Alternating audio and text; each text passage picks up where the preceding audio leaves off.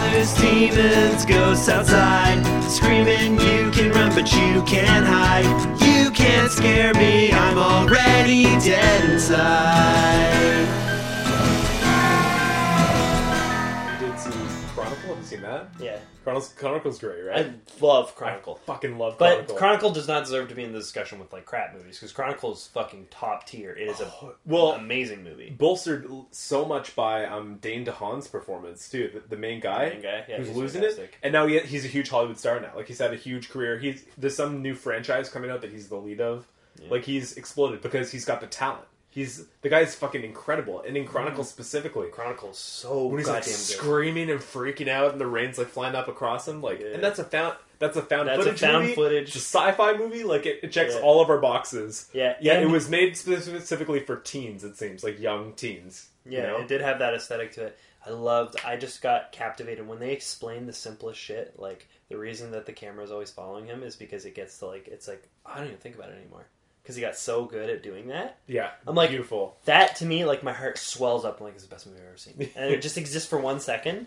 But like when someone believably puts something Explains, that's stupid, yeah. Why in Troll Hunter? Why did they turn and get that amazing shot of the trolls chasing them? Yeah. Why the night vision turn off perfectly? Because it's a movie. In Chronicle, there is a reason in the story, and I believe it. And Cloverfield. Stop fucking filming, man. Are you crazy? We gotta run. Yeah. People are gonna want to see this. People are gonna want to do this. Yeah, that's another one. That's a really good one. It's like, I want to do Cloverfield. But like... I know. But what makes Cloverfield so good is that it's insane special effects, but shown through a simple found footage handheld. Yeah. That's what's so effective about it. I think there's a problem with Cloverfield, and I think it is too gimmicky. I think that if they, here's the new monster movie that's coming out, it's called Cloverfield. It was all mystery and what's going to happen. Even the whole movie, even when you knew, even your friends had already gone seen it. It was so cool when you finally get to see it. Just wait, and you're like, okay, I know it's a big monster movie now because I've been hyped about it for a year. And then my friends talked about how cool it was to finally see it. So I know I'm barely going to get to see the shit. And they just keep it from you until the last second. And if there was none of that hype for me building up, I don't know that I'd have the same opinion of it. I think it would just be a bad monster movie because you don't see it, right? It's a great suspense movie, and it's got a few really killer moments, I agree. But, that's so interesting. I mean, I saw it because I was completely seduced by all of the marketing. Yes, me too. That was what's happening? They're showing the clip of the Statue of Liberty flying across. You know that it's some kind of monster movie. The strong rumors at the time was that it was the new Godzilla film. We still didn't even. I remember thinking that. Yeah.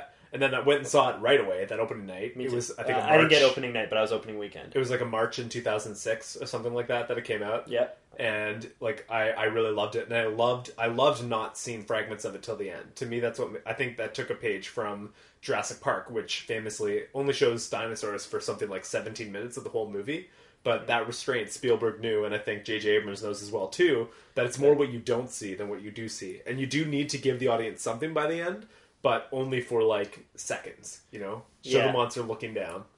I think that's a little too much restraint, because you couldn't say the same about Jurassic Park. It couldn't have 2 seconds of monster in it with just glimpses. It needed those. So Jurassic Park has more dinosaurs than Cloverfield has monsters. Yeah, but I mean, by if you say 17 minutes versus 2 seconds, right? That's 120 times the amount. It's true. But in Cloverfield, you do get fragments. You get little pieces. You get the leg, in Troll Hunter, in the first sequence with the troll, you have all of the Cloverfield build-up, right? You have those legs, you have the tail, you have... But you have the advantage in Troll Hunter. This is a great discussion, by the way. You have the advantage in Troll Hunter of different creatures, just like Jurassic Park. So when you see something new, a new dinosaur or a new troll, it's just as exciting as something new. Yeah, Cloverfield, you have one creature. Technically, too, those little parasite things as well. That drop off, yes. Yeah, but you see a lot more of them. Yeah. But you know what? I bet the movie that you want in terms of the Cloverfield universe is coming. That there will be a movie we're getting closer to it in 10 Cloverfield Lane. A little closer. And there's 2 more potentially that are coming out in the next year and a half. One which is somewhat confirmed to be an actual Cloverfield movie. Another one that... Because now everyone is just okay, what's J.J. Abrams producing? Because some of those might be Cloverfield movies. Those could be Cloverfields. Yeah, that's... It's kind of fun, right? To not know... I've been thinking about that since I saw 10 Cloverfield Lane, and I've just been trying to justify to myself, what are these 2 movies? They're different genres.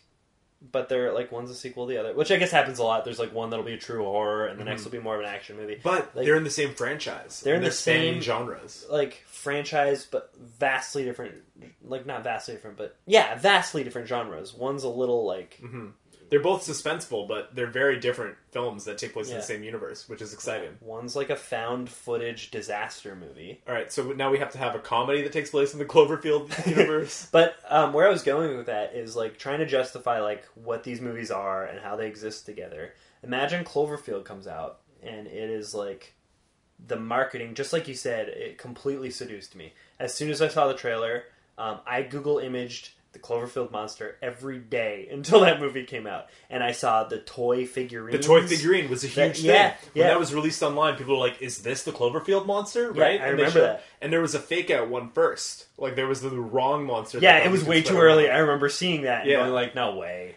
Man, this might sound great, but this is like 11 years ago that we're talking about, by the way. I remember it well. I said 2006, but I think it was 2007 that it came out, right? March 2007? It might be March 2006. Either way, it's at least 10 years. No, it might be 2008. It came out in a year that I'm not going to commit to. Okay. And it was definitely between 2006 and 2008. Okay. One of those. So, it comes out. I'm seduced by it. I'm so excited because they're not giving me anything. And when I finally see it, it's so weird and so unique and so mysterious. And then I don't expect another one. Mm-hmm. And then 10 Cloverfield Lane finally gets announced, and I'm like, it has the name Cloverfield in it, but by all accounts, it doesn't make sense. All of the information that exists about the movie is it's like just a really cool thing that J.J. Abrams is a part of. Yeah. I'm like, maybe he just like, this is a series of movies that all are weird, that feel weird. Right. You know, I don't know that it all has to be about a world where there's a monster, but where the movie itself isn't what you expected. Yeah, and at the very least, it will take place in this world where this alien takeover is happening, or aliens are landing. So that will feed into the plot in some way at some point into the story. So then I see I saw 10 Cloverfield Lane, and I'm just like trying to make sense of it when it's over. I'm like, so are they about to introduce the new world that has these creatures in it? Because this was not at all like the ship and the way more like mechanical looking stuff was not at all what the Cloverfield I understood. No, but at like I assume maybe it would be later in the plot line, right? Like that first monster comes. Imagine, this is how I'm thinking of it now, is what would be a really cool way to be delivering a universe. Is you come up with Cloverfield and you let it ruminate a little while. It just sits on the audience for a couple years, and then someone sends you back a script, and it's called 10 Cloverfield Lane. And it's this tiny little isolated story that throws you off for the newly developing Cloverfield world that this fan developed. 10 Cloverfield Lane comes out. Yeah. Let it sit for a couple years. See the next weird idea you get from a fan for, not to say that's what happened because it's not, but like for where this happened, where it goes next. This is a really romantic idea. Like just doesn't it feel like somebody took like just the sliver of an idea and expanded it, and it connected two worlds. I love that idea that J.J. Abrams is like just completely open-minded about where it goes and sees where people develop it. But 10 Cloverfield Lane has an interesting history because that script originally isn't in the Cloverfield universe at all. Are you aware of this whole? No, but that makes total sense. Well, it was written by the guy who did Whiplash and La La Land, Damien Chazelle. Okay. And it was just a bunker suspense movie where I think in the original script it remained completely ambiguous as to whether or not there were things going on above ground or not. Right. Like basically the kidnapper is saying the apocalypse happened, we all have to stay underground, and that was the whole script. And that script was floating around in Hollywood or whatever, and J.J. Abrams found it, and he's like, oh, I could plug this into the Cloverfield universe because the twist at the end could be that it's the Cloverfield monsters and that he's vindicated. So he took that script and developed it further to fit. Perfect. But that still fits with your that's what idea I mean, sort of. like he's looking for ideas of things that will help develop the puzzle or the universe in a productive, exciting way. Yeah, but that almost means that like he doesn't have the universe pre-planned. Yeah. Which is important too in this like idea, because like if you do have it planned, you'll see things like no, I was thinking more of a. But then nobody can approach you about like No, it's robots in the West, but Mm. it's like it's a fake world. That is right. Yeah. You know, like you never would have thought of that unless you were ready to accept it and like kind of open to it. This is a beautiful idea. I love it. I They're love just it. being open, and it's almost the polar opposite of, say, James Cameron, who now has spent 9 years writing Avatar scripts and has them written allegedly. So he has Avatar 2, 3, 4, 5 done, and now he can start filming all 4 of them. Great. Thanks, man. Yeah. Like, this is a really cool thing, and I mean, J.J. Abrams still has projects that are fully scripted, fully closed off, and he knows where they're going to go. But Cloverfield might be a great, awesome thing for him that remains open to others coming in and contributing, and to whatever ideas happen to come along and fit nicely. Exactly. Yeah, and it's going to be one of those like crazy, you never would have thought of it ideas that he goes like, yes. Yeah.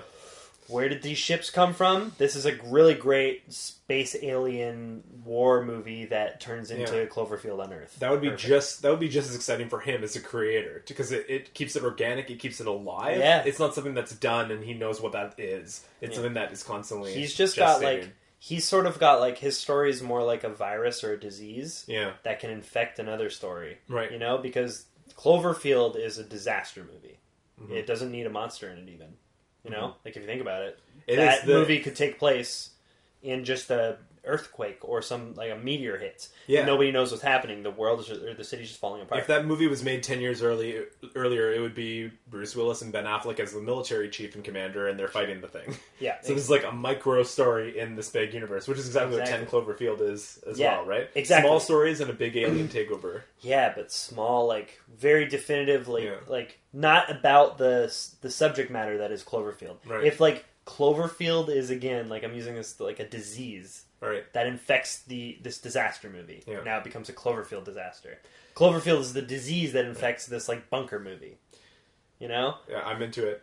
So as we kind of are going on in Tex Chris Dave Saw episodes, it seems that our opening segments are just conversations about anything in the horror genre or horror adjacent that we're interested and want to talk about at the time. Fucking anything Which is another way great. to say that. Which is great. This is a great conversation, and doesn't necessarily tie into it, but it ties into our thoughts about the genre right now, and I think it's a conversation that people will be interested in hearing. Yeah, definitely. At the very least, it's one we're interested in having.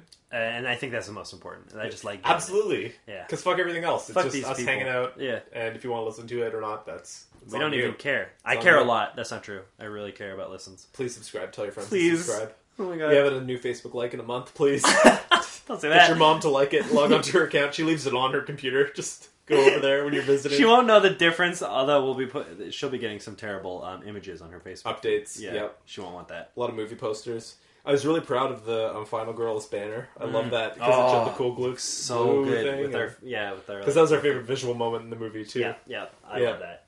So I Got mean, some good likes on that. we were talking about J.J. Abrams, who's a crazy, expansive, productive filmmaker, and that's somewhat he parallels somewhat with the director writer of the movie we're watching today, which actually this is the third movie by this writer director team and this director that we've watched, which means about 1 in 7 movies that we've watched for Tex Chris Dave Saw have been a Mike Flanagan Have been a Flynn movie. Flan. Yeah, here we go again, doing Flan it the again. Mike Flanagan and Jeff Howard wrote, and Mike Flanagan directed this one. What was the other Jeff Howard co-write? He didn't co-write Hush. Mike Flanagan co-wrote Hush with his wife, who's the lead actress in that movie. But Jeff Howard co-wrote Oculus. Oculus, okay. And he's also I think he's, for all intents and purposes, his main collaborator. Because he's also helping Mike Flanagan co-write the I Know What You Did Last Summer reboot. Right, which they're right. working on right now, and that'll come out next year. Yeah, I gotta remember Yeah. Jeff Howard. Jeff Howard is his buddy who he writes the stuff with, and then Mike Flanagan is on set doing The stuff. two of them, they come up with some good ideas. They come up with great ideas, and then I guess Mike is the director, and then Jeff kind of steps back. I'm sure he's on set during the production of all these movies. Sure, yeah, the responsibility-less role.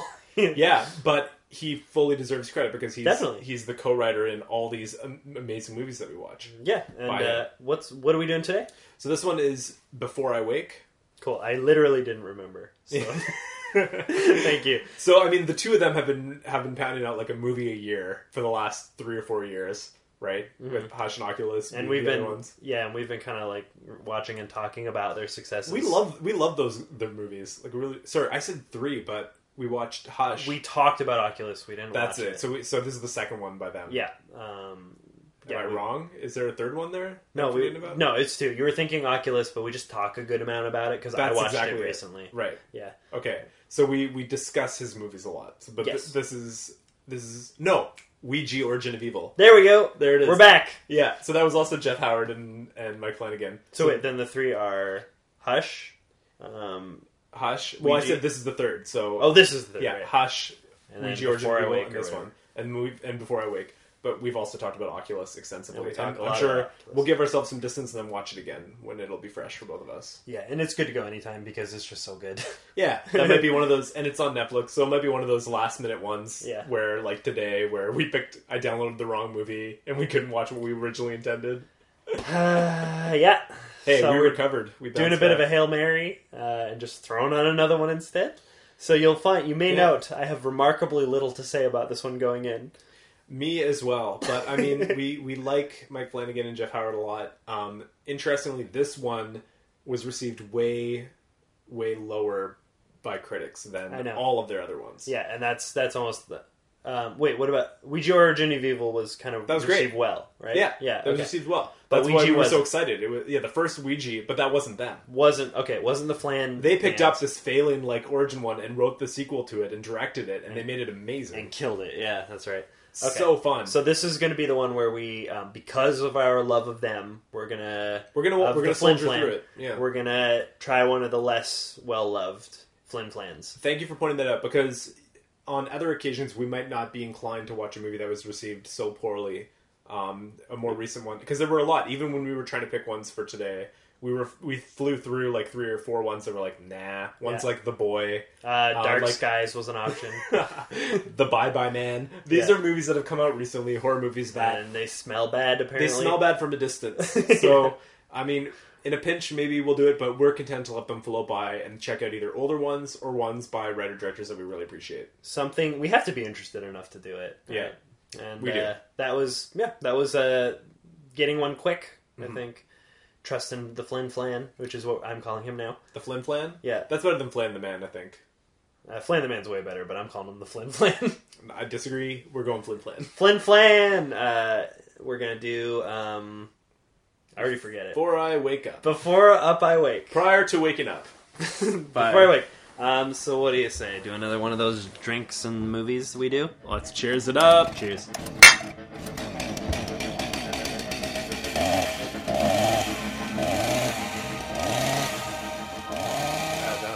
That was right down the middle for me. Just beautiful.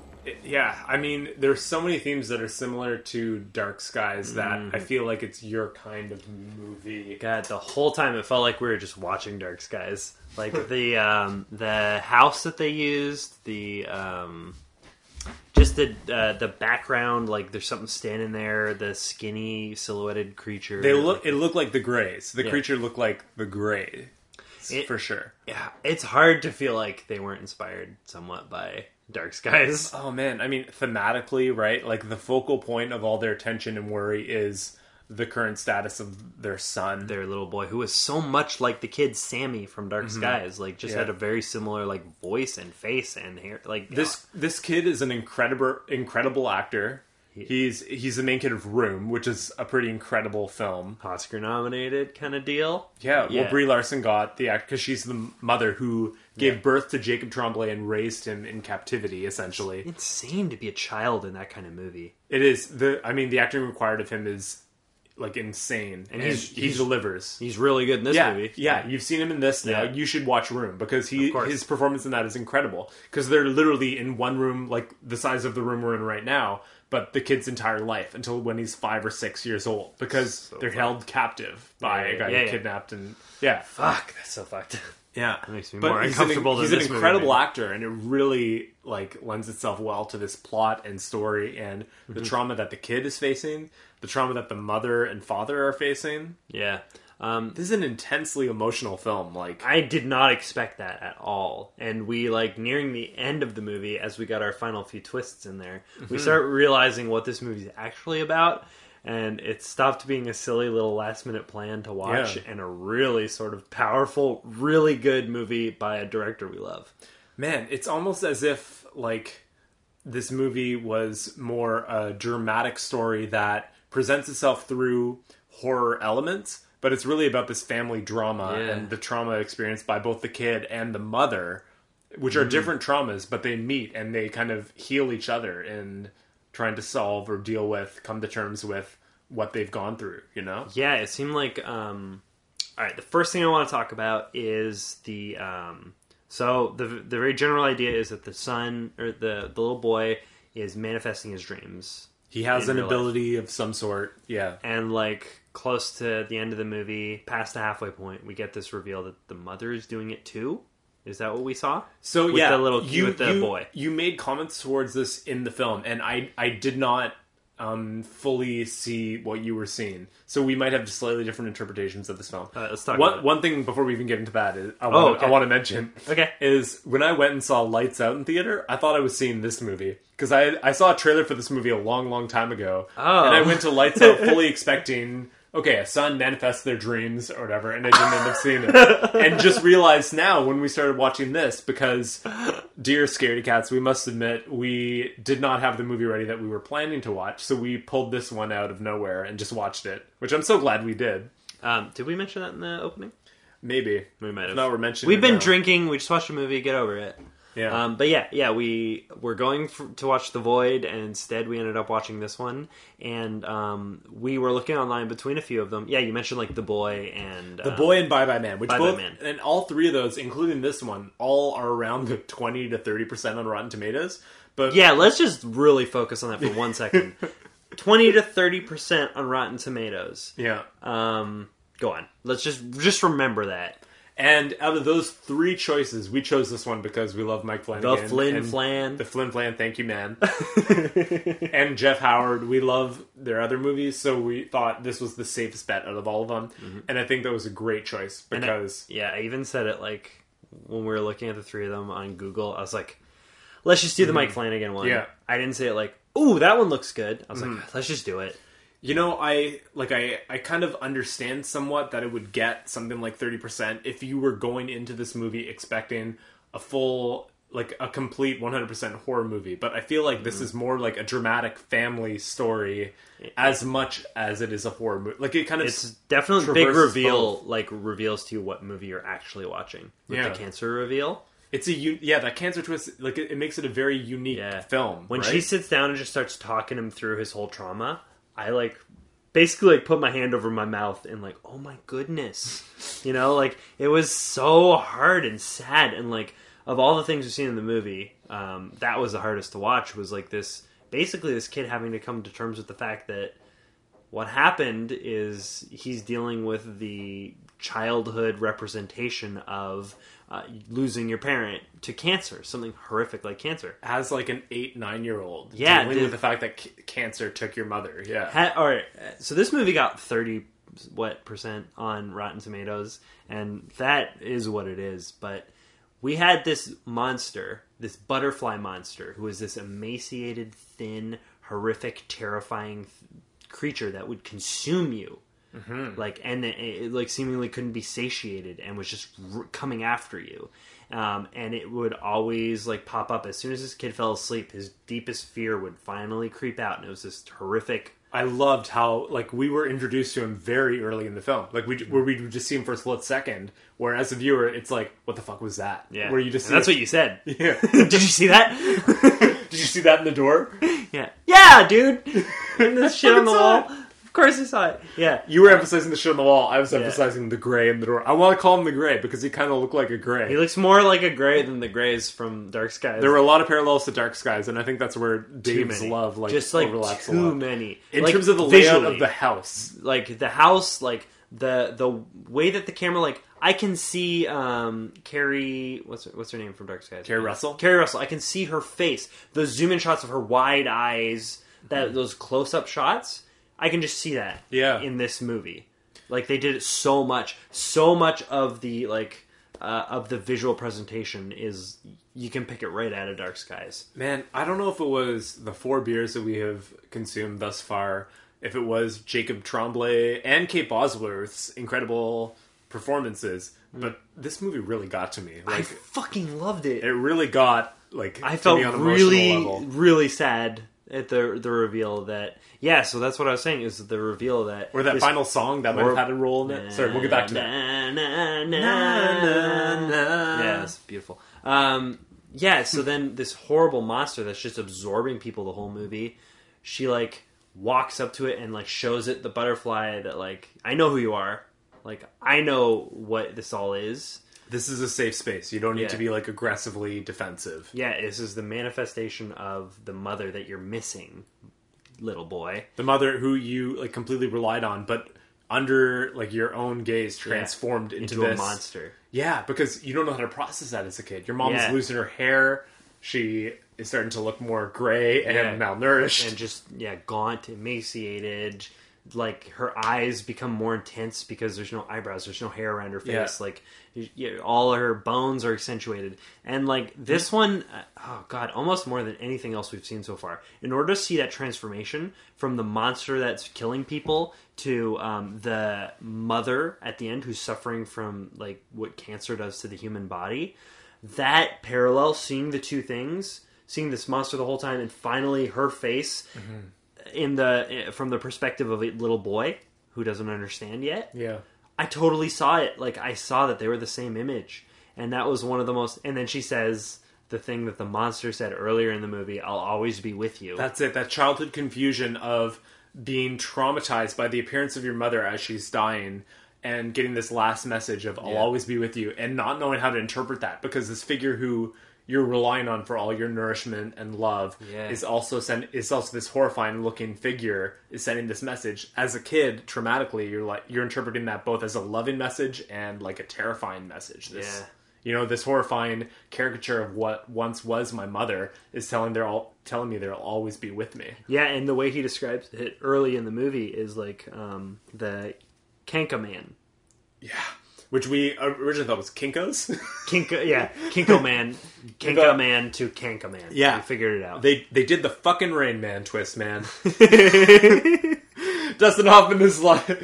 Tom Cruise was like, you're my Rain Man. I'm your Raymond. I'm your Rain Man.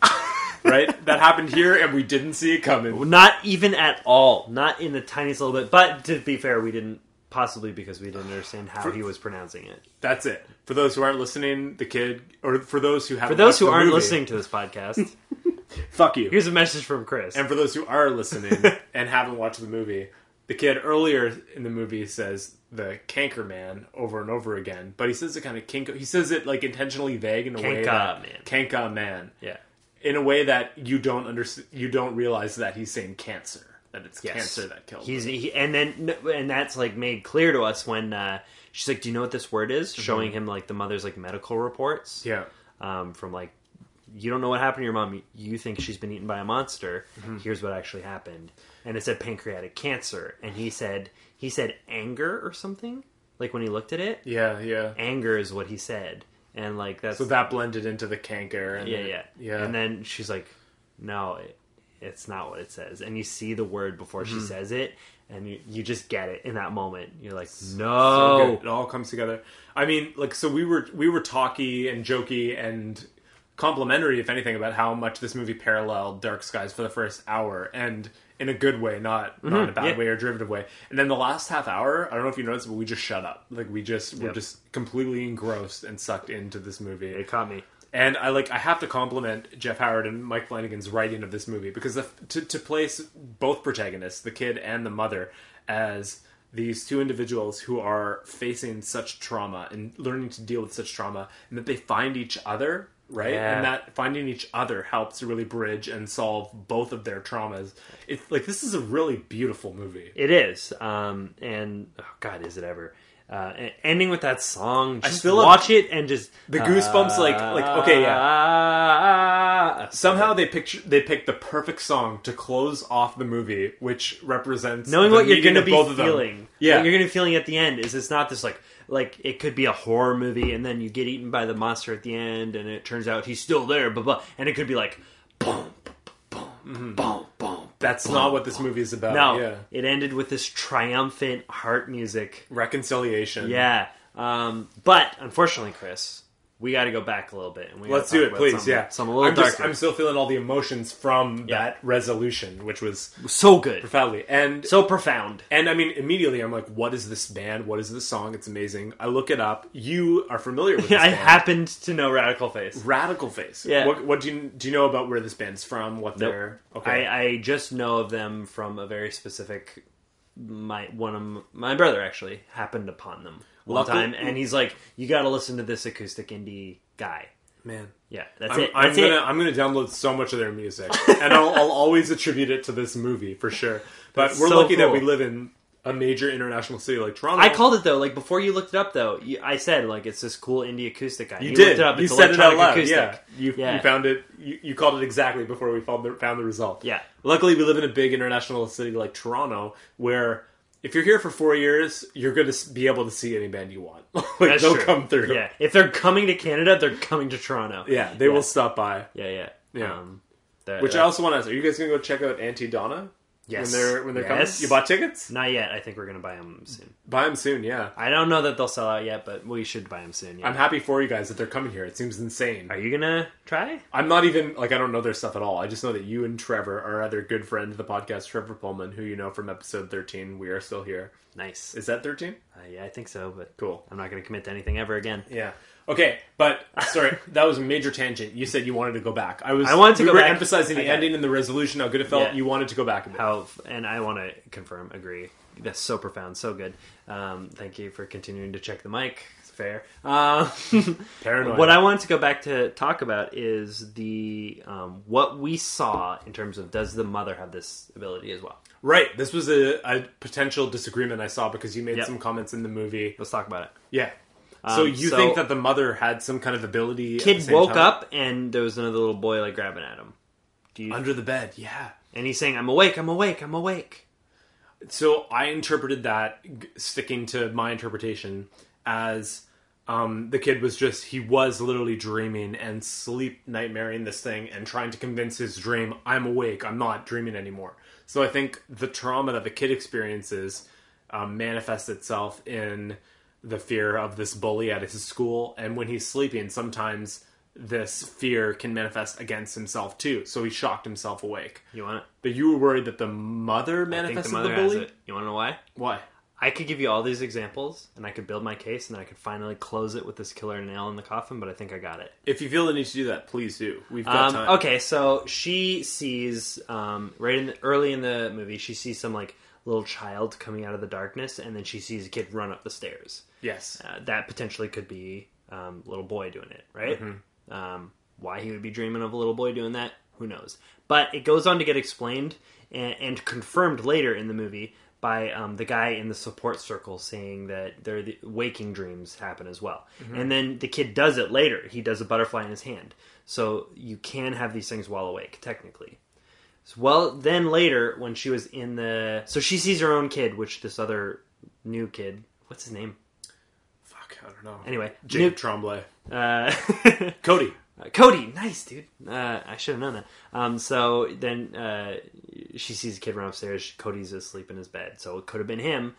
But at the same time, he doesn't do any butterflies at that moment. He's got no dreams that are happening in our sphere other than a weird kid that's completely personal to her psyche. Mm-hmm. Then, when she's in the psychiatric ward looking for him, she goes into that room that just has a bathtub. Mm-hmm.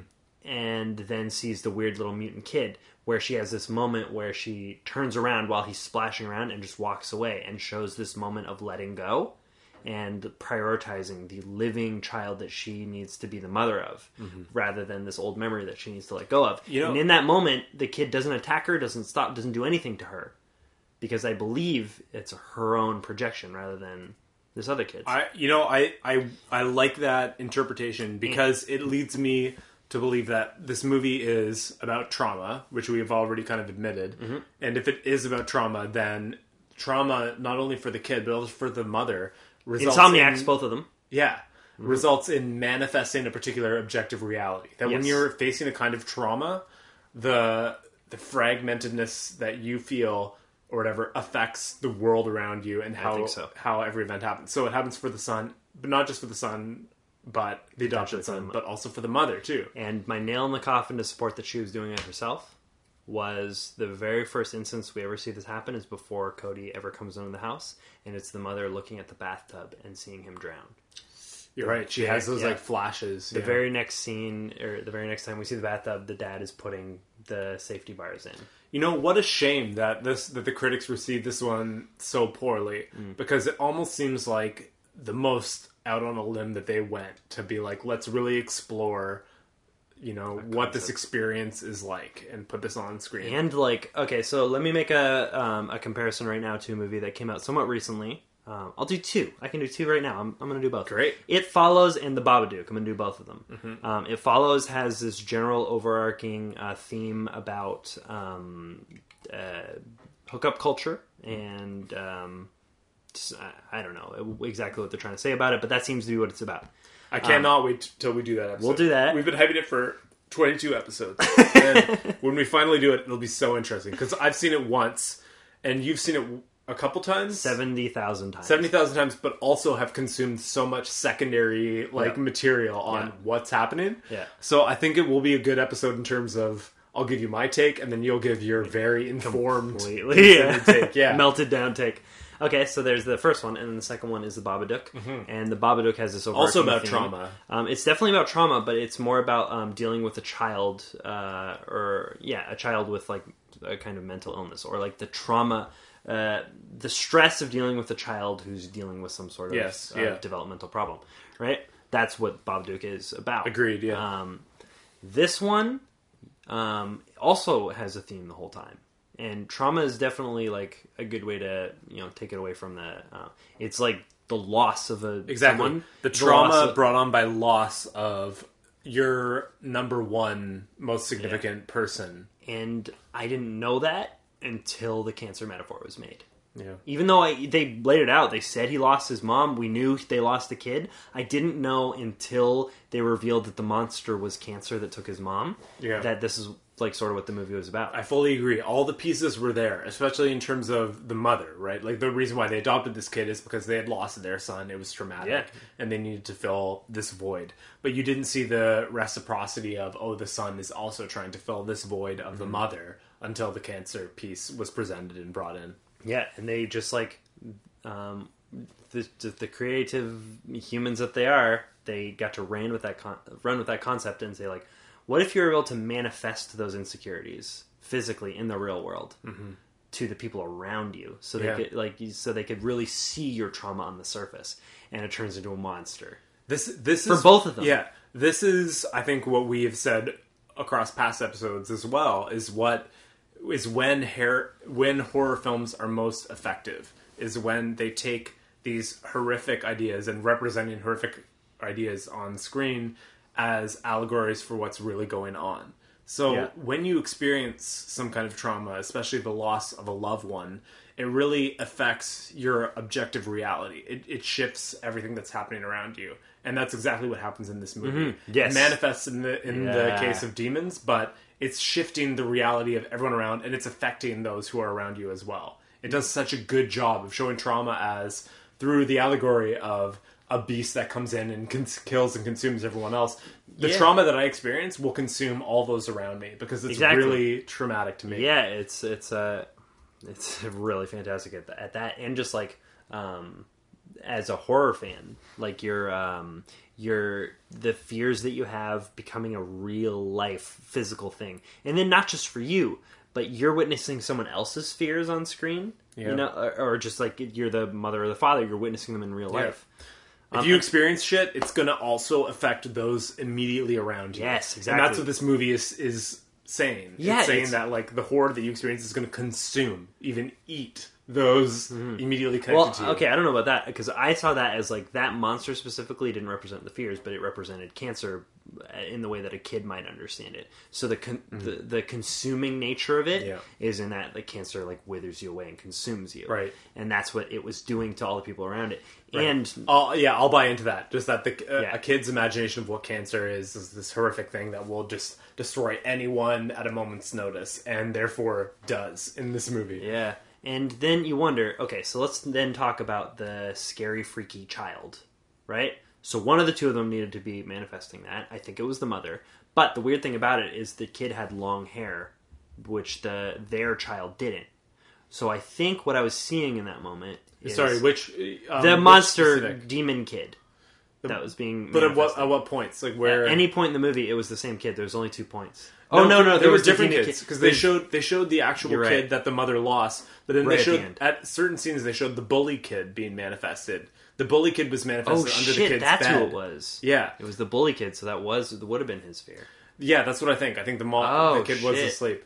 But I don't think that fully eliminates your interpretation of the mom also manifesting somewhat. But again, we should rewatch. But he was awake and he was still getting like it was still happening to him. But the thing was is, he? He could have been like asleep and trying to. that could have been like that one of the waking dreams that we were talking about. But that could also represent, if we're talking that these things are the fears that they have. Yeah, the lost kid could represent the mother's fear of losing the kid. Absolutely, Right? and it also, that's the kid who was lost. the mom earlier that day picked up the kid, fully aware that there was a bully bullying him, so she could have manifested that. Oh, this bully is getting to my kid, and that the kid is screaming, "I'm awake, I'm awake," and really he is awake. It's the mom's manifestations. So I think we do need to we would need to rewatch and go through this curious to see through the. And I will be rewatching this one because I do think that it's completely underrated, but I think we both really liked it. It is completely underrated. That did not deserve a 30 anything. Man, it was released, I think it went to theaters, or maybe it went direct to VOD, but it came out last year, and it didn't get any of the hype. It just somehow like blew by everyone's awareness, you know? Well, that happens. I didn't know too much about We Are Still Here when we watched it, and I thought that was a pretty stellar movie. Yeah, it was a lot of fun. Although, like, I kind of like this better. Yeah, I think this is a better movie. I mean, that's kind of the benefit of doing what we're doing and going and just sometimes picking the most random of horror movies where, it was released by people we like and this year and got bad reviews, but we'll watch it anyways. That occasionally it will be this really exciting and profound movie that we didn't see coming whatsoever. Yeah. Damn. This was great. This is why we're doing this podcast. Is to get us to watch even more horror movies than we would have otherwise. Yeah. And be surprised by movies like this. I did not expect to be so entertained by this movie today. Scaredy Cats, this movie has 30% on Rotten Tomatoes, but Tex Chris Dave Saw recommends it like full force. I give it watch this movie. I give it 4.3 Dave Saws.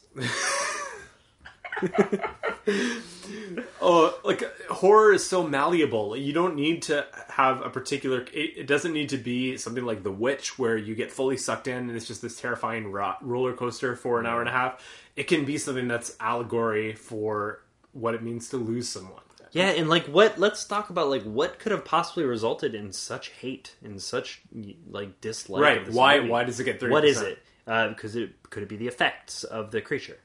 I don't think so. I think the effects are fucking solid. I loved it. I loved it. Even that last frame where they show the mother just kind of raising the child and learning to kind of manifest the butterflies, you know? Mm-hmm. At all times, the most beautiful thing, his passion, the butterflies, are manifested alongside the horrifying nature of his mother's cancer. Yeah. Like they all kind of come together. Come from the same place. Is it just like this kid's mind? My instinct when you raise that question, my first response is that maybe it wasn't horror enough, because it does seem more like dramatic. It's a movie about trauma more than it is a movie about being scared for the viewer, being horrifying, you know? I think we're fully on board for a movie about trauma that uses horror tropes or uses horror devices to express itself. But for that same reason, perhaps critics who are watching a horror movie want it to be more scary and less dramatic and slow about the family elements, you know? Maybe. It makes What do you think? I don't know. I have no idea Why we could do so low. Well, how it could be considered so bad. But then it's Rotten Tomatoes, so like just enough people having the same general mindset to go like, I'll give that a 4.5. Mm-hmm. Like I don't know exactly what it was, but I don't think there's anything that stands out in this movie as like as someone as they're watching to go like, there it is, I hate it. You know, like there's nothing that like really went like, oh, I'm watching a 4 out of 10. Mm-hmm. You know, never did that occur to me. I was waiting for the moment when it was going to be like stupid. When we watched, and we didn't watch this. This was we watched the sequel.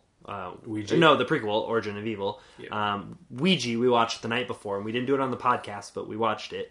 And there was that like when things went to shit, and like the boyfriend was like hanging in the middle of the stairs. Yeah. And then he like jumped and bungee grabbed one of them and flung them up. I'm like, there we go. There it is. You know, there's the shit we were waiting for. I get why it's dumb, you know? And those are the moments where I'm like, there we go. Even if I don't think it's that dumb, I get the moment where the critics go like, ugh, stupid. And I think both of us starting this movie, just knowing that it was 30%, we're kind of waiting for that, and it never really came. No, I don't think it did. I loved that movie. I thought it was a fantastic horror movie. I thought that monster was super scary. When it ran at them, when it would walk slowly, they gave it so much screen time, and it never lost its effect. It stood up out of a big present, and it was scary. You know? It literally stood up out of a present. And I was like, fuck! It put its stupid gloved fingers on the edge of the present and stood up. And I was like, no, there it is. And it's so crazy that it's just that creature that looked like the Greys was just his manifestation of the mom dying of cancer. What she looked like in her latest phase, no hair, gaunt. We both saw that when we saw her face. Not before they said, this is why you're doing it. But when we saw her face, like, it's clearly where we made... It was just... Mike Flanagan, Jeff Howard, they just put together the greatest, like, believable story. Even though it's ridiculous, even though it's butterflies flying around the living room every night the kid falls asleep. You follow it until the moment that they're like, but this is about something real. I love that juxtaposition that when the terrifying demon creature shows up, it also, at the same time, butterflies will show up. But the thing is, there's like the shitty moth black ones versus the pretty blue one and the orange ones. I think that still is just playing into the juxtaposition that when the kid is in this unconscious state, he's manifesting both his hopes and dreams and things that he loves, the butterflies, which are beautiful. And they've been sort of perverted, though, in this way. Yeah, and they can be perverted at the same time. It's just all his unconscious projecting into objective reality. Yeah. And when we deal with trauma individually, it's not something that we carry inside. It's going to affect those immediately around us. Yeah. This is... I feel so bad for Jeff Howard and Mike Flanagan. Because this is like... Oh, well, they're doing fine. They are doing great. They're getting the gigs. Yeah, they're doing fine, dude. They're getting the gigs, but... How much do they make on fucking Ouija? I think they made a fucking ton. Or at least they made their studios a ton, so they will continue to get employed. Yeah. But in a sense, this is almost the film that they made that has the most emotional depth. So far for me. Yeah, I think so, right? Okay, I'm thinking Oculus, Ouija, this one of the three of them that we've watched, we talked about, and Hush. Those are all like kind of run-of-the-mill horror movies, which we love. Hush is very empowering, but not incredibly like emotional, like realizing anything. Yeah, this is dealing with kind of loss and tragedy in like a really profound way, and I'm almost really disappointed that I am disappointed that the critics kind of didn't see the merits of this as a film. Yeah. Yeah, and now they're doing kind of a run-of-the-mill. It'll be interesting to see what they do with I Know What You Did Last Summer. They get to reboot it. That's a heavy task in a sense. For people of our generation especially, that for us, that was kind of an entry into the slasher film. Like an introductory. I didn't think, though, that they would like fuck me up like this. I thought I would always just be looking at like a top quality, kind of quirky feature. Run-of-the-mill genre horror film, yeah. Run-of-the-mill, but like the best version of for someone of my sensibilities. You know, I'm like, great. There are two people at least I can trust to make awesome horror movies. Yeah. Cheap, that'll come out a lot frequently. Yeah. Great. I have these guys. And I mean, until now, I always thought it was just like the Flin Flan. Thank you, man. So, like, it's cool to know that there's this, like, collaborative dream team that's, like, inspiring one another. And that they're going to make some shit like this that's going to make me, like, 95% of the way through the movie go, like, oh my god! And, like... Exactly, yeah. After I've loved the shit out of it the whole time already. You were on board pretty much, like, earlier than... most ever. Yeah, I don't know if it was the Parallels to Dark Skies or if it's that something about this family theme and this like having the center of this being a son who is somehow being not understood or misplaced or privy to some alien force. For some reason, this seems to do it for you. Am I wrong? Like in both Dark Skies and this, that I like. It gets you excited off the bat. It does. Like, there's something about that, but, like, I was in it, honestly, right at the beginning. I think what I said to you was, like, I hope nothing bad happens. I could just watch a movie like this.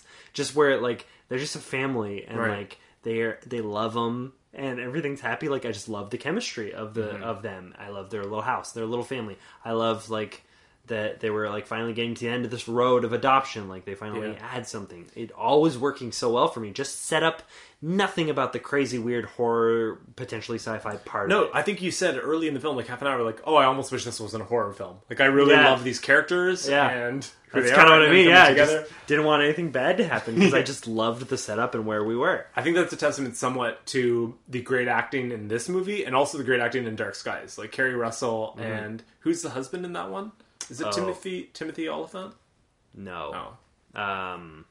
I don't know. But either way, both the mothers and the sons in both of these movies are fantastic actors, and that really sucks you in. Yeah, in this one, she threw me off a little bit because she was like also suffering from insomnia, which like, so she was like a little more like intense and detached at weird moments. Yeah. But like also like a really great mom, and like I was just loving the moments where like there's a new kid in the house and he was like somewhat timid, but like they were so inviting and they really wanted him there, and he felt like, I kind of felt like finally he's got a home, and like that's what they were presenting. Yeah, I'm like, this is great. Like, just the weird element of like you're sitting with someone who you met like just shortly before, and they're reading you a story, and then he leaves and someone else walks in and they just want to say hello to you and say that they like you and they're glad you're there.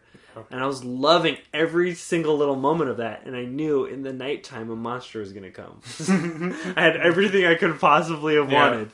It was, you are totally right to identify this as like a Dave Saw movie, because that is to a T what I love about movies. And I mean, the commentary that I didn't expect, not even withstanding, that was just brought me in even more. Just put another like stitch in my heart. Like, it was beautiful. That's so cool. But it was, and for me, this even more so than Dark Skies. Like, this one sucked me in even more than that. Yeah, in that one. But at the same time, being sucked in the whole time I was watching it, I was like, this is like a Dave movie more than anyone else, because this is the kind of themes he likes, the setup that he likes. I just want to watch so many interviews. I want to hear them say the name Dark Skies. I want to hear it. I deserve that. And at the same time, because it was such a critical flop, and it didn't really seem to get a wide release, like, why wasn't this movie overly promoted and boosted in theaters? I think because for some, to some extent, the audiences just want, a bunch of jump scares, a clear, obvious thing. They don't want to deal with reality in the same extent that this movie deals with reality in terms of trauma as a real issue. I am gonna have to reiterate my stance earlier. I don't know. I have no justification for why this movie ended up where it ended up. And Dark Skies is like either similar or worse. It's definitely in the same ballpark. In the same, or it might be 40 something, but still, it's like bad. let's illustrate family trauma and family issues through horror genre, like through the way that horror movies present themselves. Yeah, like, I don't know. I feel like I can even understand Dark Skies not getting like a great review even more. This makes no sense to me. It's beautiful. Yeah. Even if like you didn't, it doesn't even make sense that the horror community alone could shut this shit down for it not being horror enough. Like, it seems like that's not enough reason for this getting a shitty score. It was so good. Very strange. Very strange. Who watched this movie that they hated it so goddamn much that it ended up here? We're on your side, Mike and Jeff. We're big fans. We love all their other ones. Hell yeah, we are. Yeah, these are some of our favorite horror filmmakers around today. Yep, they're definitely keeping on. Cast us as even background. We just want to be a part of some of your... I want to be the killer.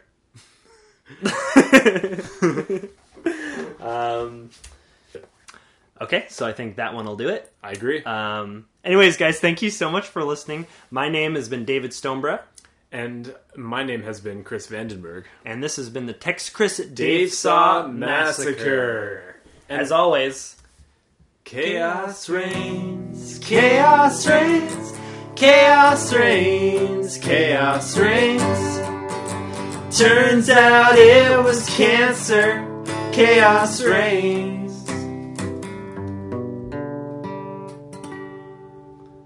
See you next week. Scaredy kitties. Bye.